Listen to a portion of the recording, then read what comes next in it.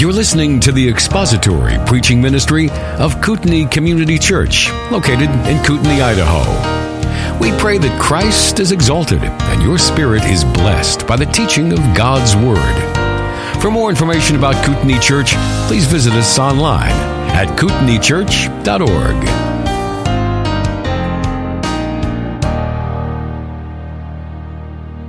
So our scripture today is 1 Peter chapter 1, verses 22 through 25. A chance to turn there. This, I think, will be the last time that I ascend to this pulpit and say, turn to 1 Peter chapter 1. I'll never, probably ever get to say, turn to any other book, but at least we'll move to chapter 2. So today, 1 Peter chapter 1, verses 22 through 25. For the kids, the word of the day is word. So if you're counting, you just got 2 right there in that one thing I just said. If I do everything I plan to do, which I never do, but if I do what I plan to do, you'll have a lot of them. So you'll be busy with those tallies today. 1 Peter 1, 22 through 25. Since you have in obedience to the truth purified your souls for love of the brothers without hypocrisy, fervently love one another from the heart. For you've been born again, not of corruptible seed, but incorruptible. That is through the living and enduring Word of God. For all flesh is like grass, and all its glory like the flower of grass. The grass withers, and the flower falls off, but the word of the Lord endures forever. And this is the word which was proclaimed to you as good news. So at first glance at that passage, what do you think it's about? What would you say is its main point? You can think about that. It's about love. Right? There's a command to love in the middle of it. That's the main point. The passage is about love. There's a lot in there about God's Word, but the thrust of the passage is love.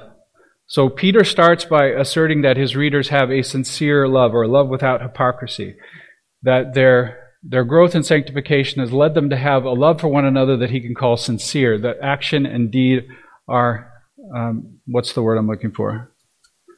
Consistent. It's sincere. It's without hypocrisy. But then Peter issues the command. You see the command? The command to love better. Fervently love one another from the heart. So what would it mean then to fervently love one another? Well, if you remember back to August, the word fervent, which you don't, the word fervently means to extend to its limit, to stretch to its limit, or to love one another to the fullest extent, to the greatest of our ability. And then from the heart, and what would that mean? Well, the heart is all of the immaterial part of the person. All the internal faculties of the person are involved in this love. It's a comprehensive love. It's decisive. It's a love of the mind and of the emotions. It's resolved. It's determined. It's reasoned. It's unbreakable. It's an entire consistency, a comprehensive consistency. It would be apparent and practical. And that's where we ended last time I preached, with those 2 points. We have, in obedience to the truth, purified our souls for the love of the brothers without hypocrisy. And then there's the command to go further, fervently love one another from the heart. We made progress in sanctification to the point that our love is sincere. Now we're commanded to continue to increase that love. But it's possible you could ask why. That's a lot to ask. Why should we do that? Well, first of all, it's a command, and of course that's enough. But Peter doesn't leave us there. He gives us a reason. He gives us a benefit associated with this kind of fervent love for one another. And today we're going to see that rationale in verses 23 through 25, with a couple of points that kind of, they would stand on their own as doctrinal truths. But we're going to put those together and then put them with the application to love so we get the full meaning and significance of the passage. And the 2 points are these. Simply put, your spiritual life comes from God's Word. Your spiritual life comes from God's Word, specifically God's promise in the gospel. And 2, the Word of God is perfectly reliable. It endures forever. Those are our 2 points. So the first point for that rationale to love, and we'll see how those form a rationale to love, but the first point is found in verse 23. For you've been born again, not of corruptible seed, but incorruptible. That is through the living and enduring Word of God. And it's given some clarity and specificity in verse 25. This is the word which was proclaimed to you as good news. The second point that enforces the first, that's found in verse 23, the Word of God, the seed of your eternal life, said to be the seed of your eternal life, is incorruptible, living, and enduring. And then it's supported by the quotation from Isaiah 40, that's in verses 24 and 25. That quotation ends with, the word of the Lord endures forever. Okay, so we have those 2 points. One, you've been born again of a seed. That seed is the word of God, which was proclaimed to you as good news. That's the first point. And the second point is that seed, the word of God, endures forever. Those two. Now, I'm going to give you the whole sermon here in a few sentences. Those 2 points together form a rationale for the kind of love that Peter commands in the prior verse. How? Think about it. If the source of your eternal life is the promise of God, and if the promise of God, God's word endures forever, that implies you can have absolute assurance that you are also eternal. You live forever, and so do your brothers and sisters in Christ. And so, fervent love for one another here makes sense, doesn't it? The rewards of that, the benefits of that, the relationships that you formed are eternal. And so that's a rationale for love. In other words, love is a good investment. So that's the end at the beginning. Now we're going to reason through this more carefully together. So we see in verse 23, again look at verse 23, the source of our regeneration, the source of our new birth in Christ, is not something that is corruptible, but it's something that is incorruptible, and that incorruptible seed is the living and enduring Word of God. The first word of the verse in the original language of verse 23, the word that's translated as, I think I read the LSB, it's translated as, for you have been born again. That is anaganao. Ana meaning again, and ganao meaning to either give birth or to be born. So it refers to regeneration, the second birth, the spiritual birth. Being made alive when we were spiritually dead. Now, if you look in your Bibles up a few verses to 1 Peter 1, verses 3 and 4, Peter attributes our rebirth to the God and Father of our Lord Jesus Christ, verse 3, the God and Father of our Lord Jesus Christ, who according to his great mercy has caused us to be born again to a living hope through the resurrection of Jesus Christ from the dead, to obtain an inheritance incorruptible and undefiled and unfading, having been kept in heaven for you who are protected by the power of God through faith for our salvation ready to be revealed in the last time. So God has caused us to be born again. In verse 23, we learn that he did this through the means of a seed. Now, almost everything alive in this world is born from a seed of one kind or of another. If you think of plants and animals, they're born of seeds. So either a seed is formed in the plant, the seed is planted in the ground, brings forth new life, or the natural course of conception in men and animals, the seed is implanted in the female, and new life forms from that union. In all cases, spiritual life begins with that seed. Physical life begins with that seed. Spiritual life in Christ has that in common with physical life. Our spiritual life begins with a seed, a spiritual seed. Now, in the case of natural life, biological life, the seed is corruptible, perishable.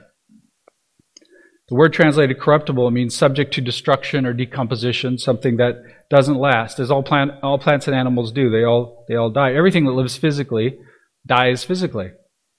It decomposes. It ceases to be what it was. It disintegrates. And that's especially true of the seed. If you think about when you plant a seed in a pot or in your garden, what do you do to it? You bury it, you drown it, you're hoping for it to rot, right? So that new life can spring forth from it. All seeds are perishable. All physical seeds are perishable. They're all corruptible. They all decompose. And they pass on that character to the life that they form. The life formed from a perishable seed is perishable. Okay? But that's not the case for the source of our eternal life. It says it's incorruptible, or you might have imperishable. It's never dying, never decomposing, never deteriorating, never fading, never diminishing, ever alive, always enduring. The seed, the source of our eternal life, is said to be here the living and enduring Word of God. It's the Word of God. I think it's reasonable to ask here, what does Peter mean by the Word of God? Is it a reference to Christ? Is it a reference to the Bible or to some portion of the Scriptures? We know that Christ is himself called the Word in John's writings. He's the Logos. He bears the name, the Word of God, in Revelation. So if Peter's referring to Christ here, it would be correct to say that our eternal life certainly comes from Him, right? From His righteousness, from His death on the cross, especially from His resurrection. We just saw that in 1 Peter 1:3. Reminds us our eternal life has its source in the resurrection of Christ. We saw that. But most often in Scripture, and as far as I can tell, always in Peter's speech and in his writing, the Word of God refers to God's self-revelation, that which God speaks or writes or inspires.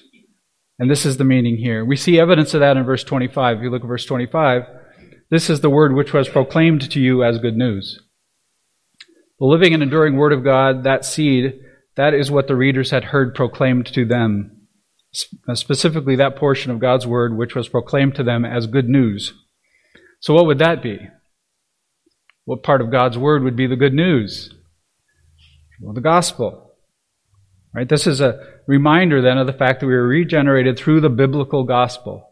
Whether you read it, someone read it to you, someone explained it to you, ultimately the saving power of God is transmitted through the proclamation of His Word, and especially the good news of salvation in Jesus Christ. So while we've jumped to verse 25, you see it ends with, and this is the word which was proclaimed to you as good news. Was proclaimed to you as good news. There it translates a form of the word euangelizo. And you may have heard that word. It sounds like evangelism or the evangel. It means good news, to proclaim good news. It's the only verb in that particular sentence. So if you were being very literal, instead of this is the word which was proclaimed to you as good news, you'd get this now is the word having been gospeled to you. That's the only verb in the sentence. Right? So it tells us something. Verse 23 tells us we've been regenerated through the living and enduring Word of God, the Scriptures, and specifically the gospel contained therein. Now, let's think about some of the implications of that. Think about implications for your evangelism. Implications for your evangelism. If it is the Word of God that has caused us to be born again, that's the means God has used, if that's what the Spirit uses to regenerate, then it is the gospel shared biblically that has the power to regenerate. What about other things? What about apologetics? Classical evidential apologetics. And by that I mean logical arguments that don't depend on the truth of the Word of God necessarily. So you might say, well, observe the creation. That implies there's a creator. That's a logical argument. It's a good argument.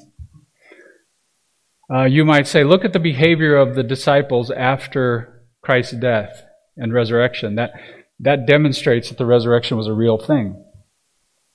It's a logical argument. It makes sense. Those are logical arguments. They don't necessarily depend on the truth of Scripture. And they don't have the power to save. They don't have the power to convert. The power to convert is in the biblical gospel shared biblically. Law, gospel.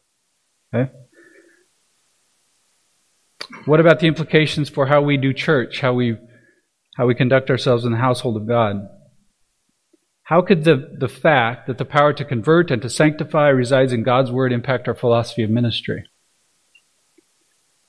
Well, we wouldn't call ourselves a seeker-friendly church. For a lot of reasons. One is there's no such thing as a seeker in that sense. Romans 3:11. Another is that the power for salvation and sanctification doesn't reside within us. It's not in our persuasiveness, our attractiveness. It's not in how fun we are, how cool we are.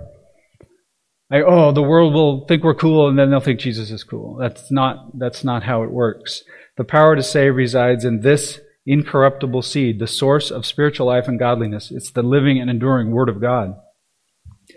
So we as a church are not interested in or supportive of teaching or outreach ministries or activities of the local church that are intended for those purposes and that don't recognize this fact. That those things that, if they're not Bible-centered, we don't support them. Now, it doesn't mean we can't just gather together to have fun. That's for a different purpose, right? But if we're seeking to save or seeking to sanctify, then we must rely on the Word of God.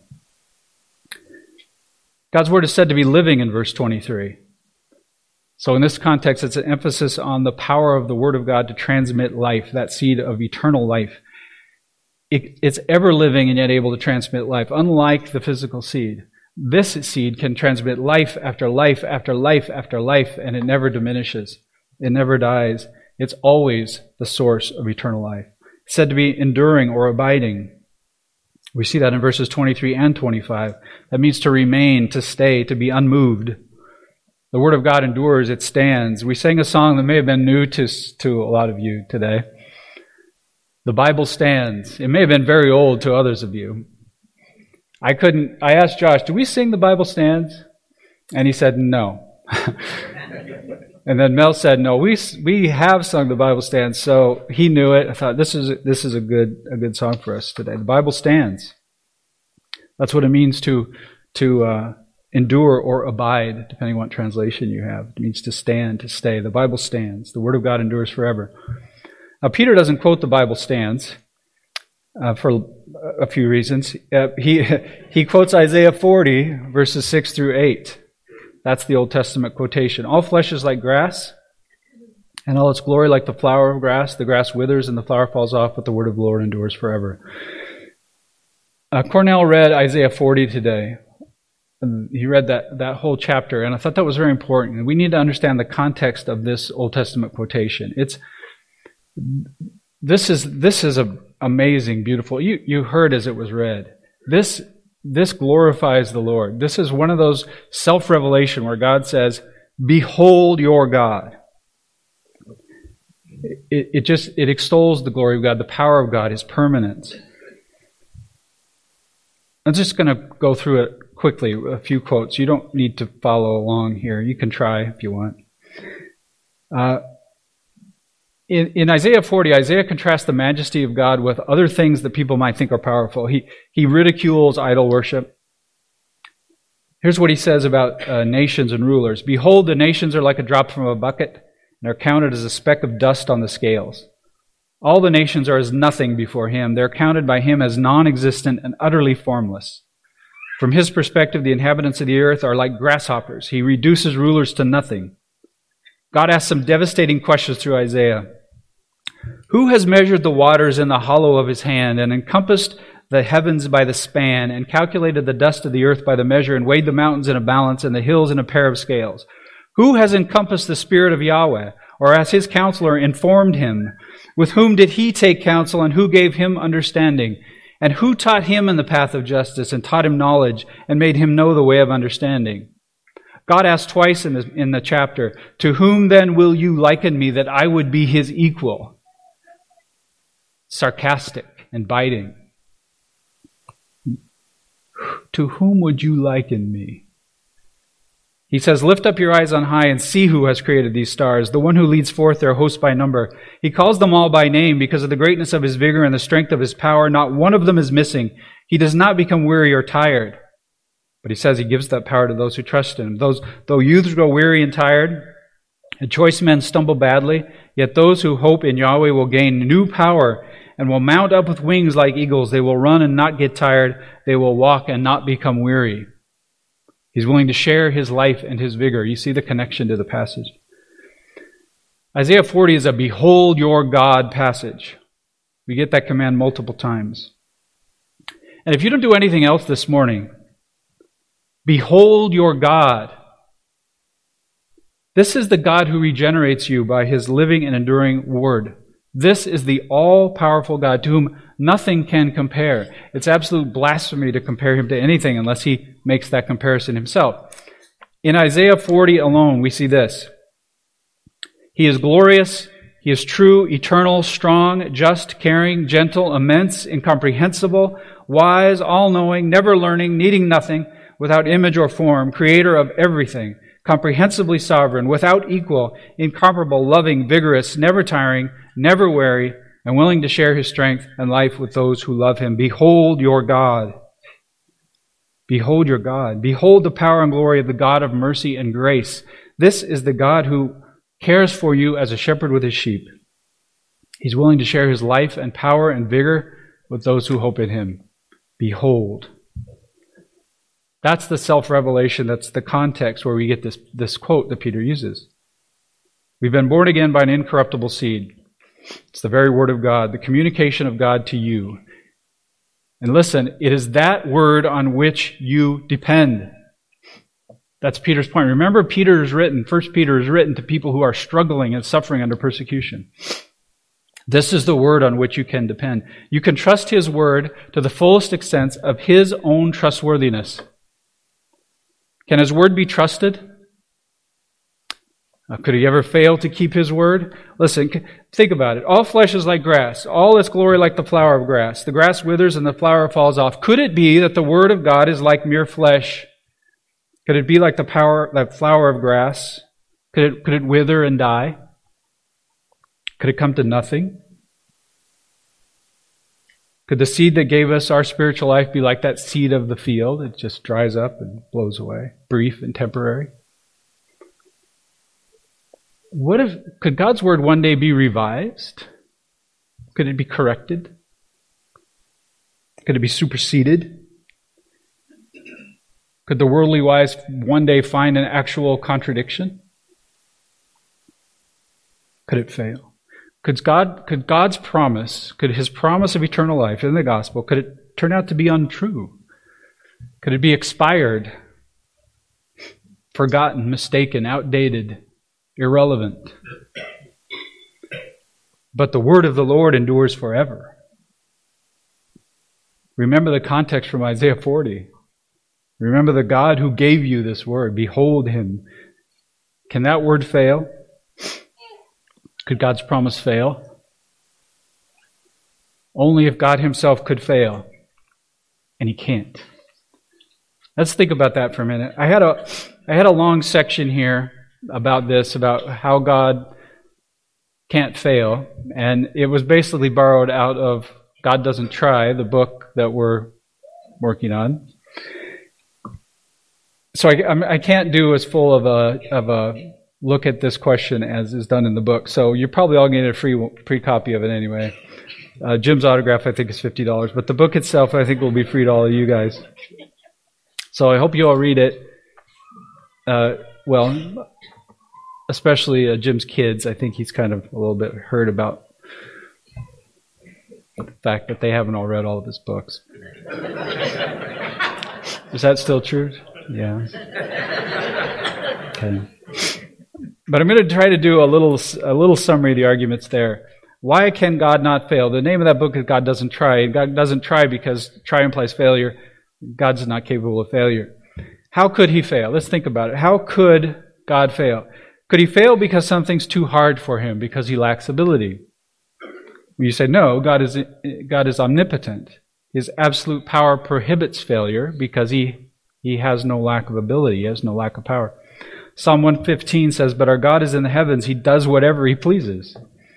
Psalm 135, whatever Yahweh pleases, he does in heaven and on earth, in the seas and in all deeps. Ezekiel 12:25, for I, Yahweh, will speak, and whatever word I speak will be done.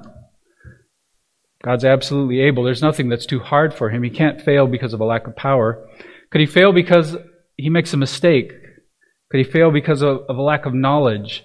Maybe he doesn't know some crucial detail that he overlooks, and so he goes down a path of action that he later regrets. So could he fail to keep a promise because he lacks knowledge? No. You say no, God is omniscient. God knows everything. He has perfect knowledge of himself, all things outside of himself, all things actual and potential. He knows all of that in one eternal and simple act, meaning he doesn't learn. He doesn't have to count the grains of sand on the seashore. He just knows how many there are. 1 John 3:20, God is greater than our heart and knows all things. John 21:17, Peter confessed to the Lord, Lord, you know all things. So then how could he fail to keep his promise? If it's not because of an inability, of a lack of power, it's not because of a mistake, a lack of knowledge, it's impossible for him to fail to keep any promise he intends to keep. So the only possibility is that he might fail to keep a promise he didn't intend to keep. In other words, that he lies. His promise could fail, his word could fail if God could lie. But he can't lie. It's outside of the realm of possibility. God is always true.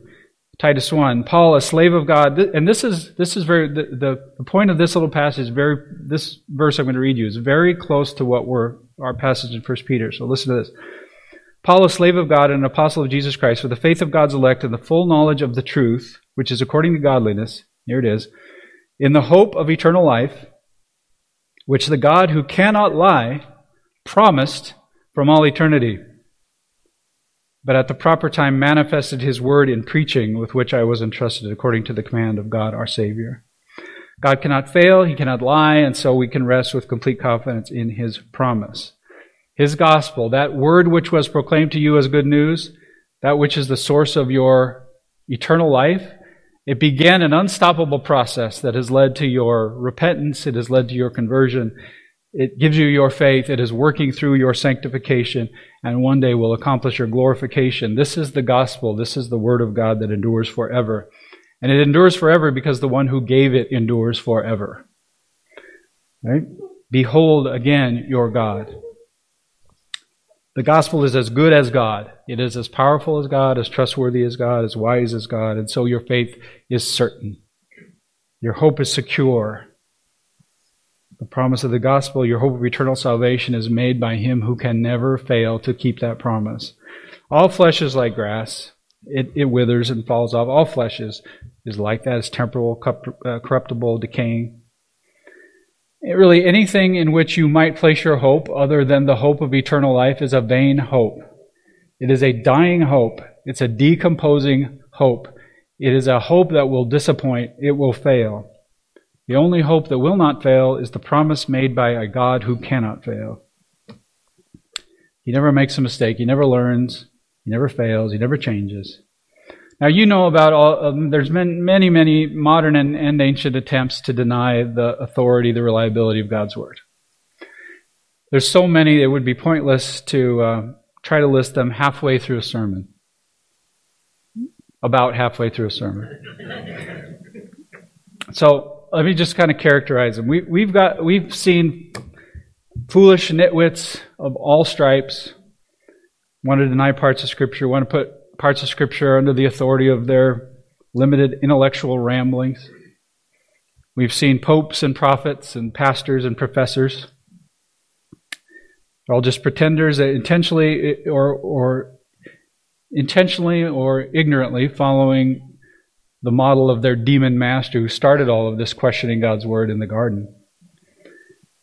So when I hear about apostates, ex-evangelicals, those who deconstruct their faith, they claim to have been Christians, and they've left the faith because their superior powers of reason and intellect have led them to understand God's Word is unreliable. You're struck by the weakness of those arguments. They're childish, vacuous rehashings of the limp and tired whinings of heretics past. The church has dealt with all of these things decisively. Sometimes long ago, they've dealt with these things. These people walk in the futility of their mind, being darkened in their mind, alienated from the life of God because of the ignorance that is in them, because of the hardness of their hearts. So just let me remind you, the Bible stands. The word of the Lord endures forever. All of the challenges have been met. I tell my Sunday school classes, any questions that you hear, any of the accusations against God and His Word, they've been asked and answered.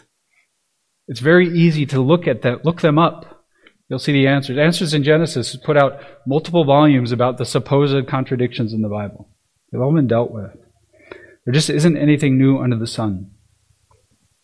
So if you are newer in the faith, you don't have anything to fear.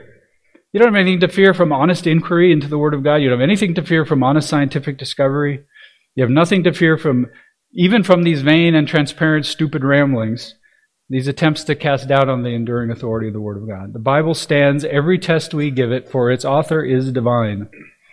The Word of the Lord endures forever. If you have doubts, you're confused by some new article, something on the History Channel, you're enticed to question God's Word by these pseudo-intellectual arguments, or by sin, by the allure of sin. This is a call to remember whose word this is. That's all. Go back to it, learn from it, listen to trusted saints who've been devoted to it.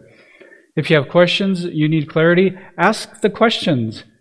That's okay. Ask questions of the text. We don't fear that. The word of the Lord endures forever. Get the clarity you need. If you need help, ask a seasoned saint. Ask one of your elders.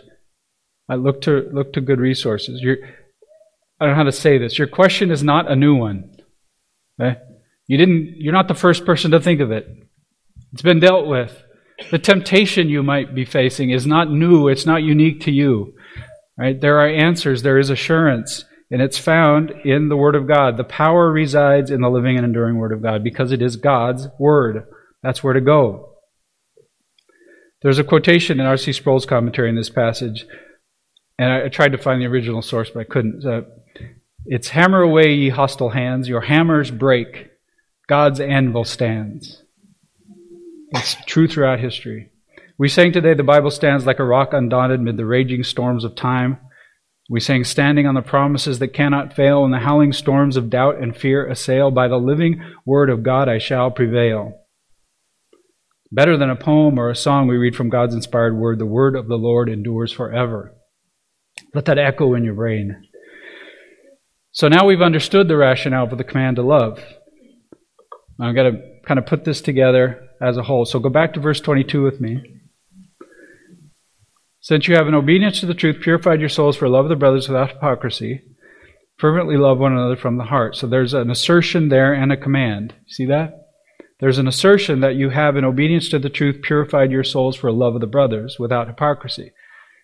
You have, through your obedience to the truth, through your learning the Word of God and living in obedience to it, you have grown in sanctification to the point where you can be said to have a sincere love for one another. And then there's a command. The command is to fervently love one another from the heart, to love even more, to love more deeply and more comprehensively, more sacrificially, to make that investment. And it is an investment. If you're approaching that kind of love, you know it's a sacrifice. I know some of you recently have sacrificed for others in the church in significant ways, and I know there's many of you that do it in ways that I'll never know about. Maybe someday I'll know about, if your life gets broadcast in heaven. But in this side, I won't. And I know there's a lot of that goes on. We are making sacrifices for one another. It's an investment. There's no denying that. And then we're given a reason for making that investment in verse 23. Because, or for you have been born again, not of corruptible seed, but incorruptible. That is through the living and enduring Word of God. Then we get this Old Testament quote. Supports the fact that God's Word is living and enduring because of His power, His eternal nature, His trustworthiness. Then we get the clarification, the word which was proclaimed to you as good news. That's the word. So let's look through the chain of reasoning quickly. The source of your spiritual life then is God's Word. It's the gospel, in particular in this passage, but it's God's Word. And it's eternal, it endures forever, it's always valid, the promise will be kept because it reflects His character, the character of God. It endures forever because He endures forever. He's not going to nullify this. So because the source of your spiritual life, because the spiritual seed that gave you life is itself enduring, that means your eternal life is truly eternal. It's enduring. And so is that of all of your brothers and sisters in Christ. So then this fervent love makes sense. It's an investment that makes sense. Why? Because it has eternal returns. Right? Imagine an investment that paid a certain amount of money for sure forever. You get so much a month forever. And this went on not only for your entire life, but for all eternity. And you could somehow enjoy it in eternity. It's impossible. Work with me. Okay? That asset would be worth a lot of money, wouldn't it? It'd be a valuable asset. It'd be worth a great investment. If you're going to buy a car, you look at a car that's got 250,000 miles on it, similar car with 2,500, which one's worth more? Well, the one with fewer miles. Why? Because it's expected to last longer. The investment that you make in love for one another has returns that last forever. And it's almost the only thing that can be said about obedience to Christ in general, but in particular love for one another. It has returns that last forever. So that's the rationale to love. So love. What about love expressed to a reprobate person? Does that have eternal rewards? Yeah. Right? It's living in obedience to Christ. glorifying God. That has eternal rewards as well. But that's not of the character that Peter's talking about here. He's talking about investing in love for one another because you get to be with one another forever. This is a scary thought, but I will probably get to spend about 10,000 years individually with each one of you. And then start the cycle over again. We were talking about it today in Sunday school. I'm going to learn to play the piano. I don't know how to play the piano. I'm going to learn how to play the piano. Someday, we're talking to Josiah. Josiah is always going to be better than me at the piano. But I'll be better than Josiah is right now. And we'll just be able to spend that much time together. So it's worth the investment here and now. Lastly, before we go to prayer, I have to make a point. This passage is written to Christians. 1 Peter is not an intentionally evangelistic work. But you can't read through it and not see that it's entirely gospel-saturated. Right? And even here, the gospel is the specific word of God to which Peter alludes in the passage. It's the gospel of Jesus Christ. It's the source of our eternal life. So if you have never encountered the gospel, or if you've encountered it so many times that it's lost its cutting edge, you haven't responded. Well, I pray that today would be a day when the gospel cuts you deeply. I am praying that your willful spirit will be crushed to death today in favor of the eternal life that comes through this seed of the gospel. Pray that you would embrace the love of God today offered to you in this eternal gospel rather than continue to deepen the wrath of God against you. God saves sinners. That's good news for you because you are a sinner. You're like all of us, and I'm speaking to those who've never put their faith in Christ, but like all of us, you've broken God's laws. You lied, you've stolen, you've lusted, you've coveted, you've hated, you've dishonored, you've done all of it. And He's rightly angry with you. So apart from Christ, He is going to kill you. And He's going to send you to hell. And then He's going to resurrect you. He's going to prepare your body in such a way that it can suffer eternal torment and burning forever and ever and ever. And then He's going to cast you in a lake of fire so that you can suffer forever. And that lake of fire is a feature of the new heaven and new earth. It's a place that we will be able to, I think, know about at least, maybe even see as a reminder of the greatness of the gospel. That's a place where you are headed apart from Christ. And that's the right thing for Him to do. Absolutely the right thing for Him to do. Not because your sins are so great, but because the one against whom you sin is so great. Right? You, a mere creature of dust, have shaken your fist at the God of the universe, the only God, and you've knowingly disobeyed Him. Well, that's not gospel. I don't know what the word would be for bad news, but that's bad news. Well, what's the good news? In love, Jesus Christ, God in human flesh, He was born of a virgin, He lived a perfect, sinless life. He died on a cross for the sins of any who would repent of their sins and put their faith in Him. And He rose again, having overcome the debt of sin for all who would ever be His. And so He offers, right now, He offers an eternal heaven. He offers forgiveness of sins. He offers His perfect righteousness. You'll simply agree with Him about your sin. Believe in what He has done. Repent of your sins. Trust in Him for your eternal destiny. I'm looking forward to hopefully not dying before, well, no, I can't say that's true. I wouldn't mind dying before this, but it'll be many years, put it this way, before I get to 1 Peter 3:18, but I love this verse. It is the gospel in one verse. For Christ also suffered for sins once for all, the righteous for the unrighteous, so that He might bring you to God, having been put to death in the flesh, but made alive in the Spirit. So I can say now, good news has been proclaimed to you. It is as good and as trustworthy as the God who gave it. So, again, if you've never put your faith in Christ, join us. Why don't you join us? Join us for the first time. You're not of us. Why don't you join us? In repentance toward sin and faith in Christ, join our fellowship with one another and our union with Christ and with the Father. That's more than a good investment. That is trading nothing but wrath and sin and eternal damnation for eternal joy. Thank you for listening to the latest podcast from Kootenai Church. If you'd like to learn more about Kootenai Church or to donate to our church ministry, you can do so online by visiting kootenaichurch.org. We hope you enjoyed this podcast and pray you'll join us again next time.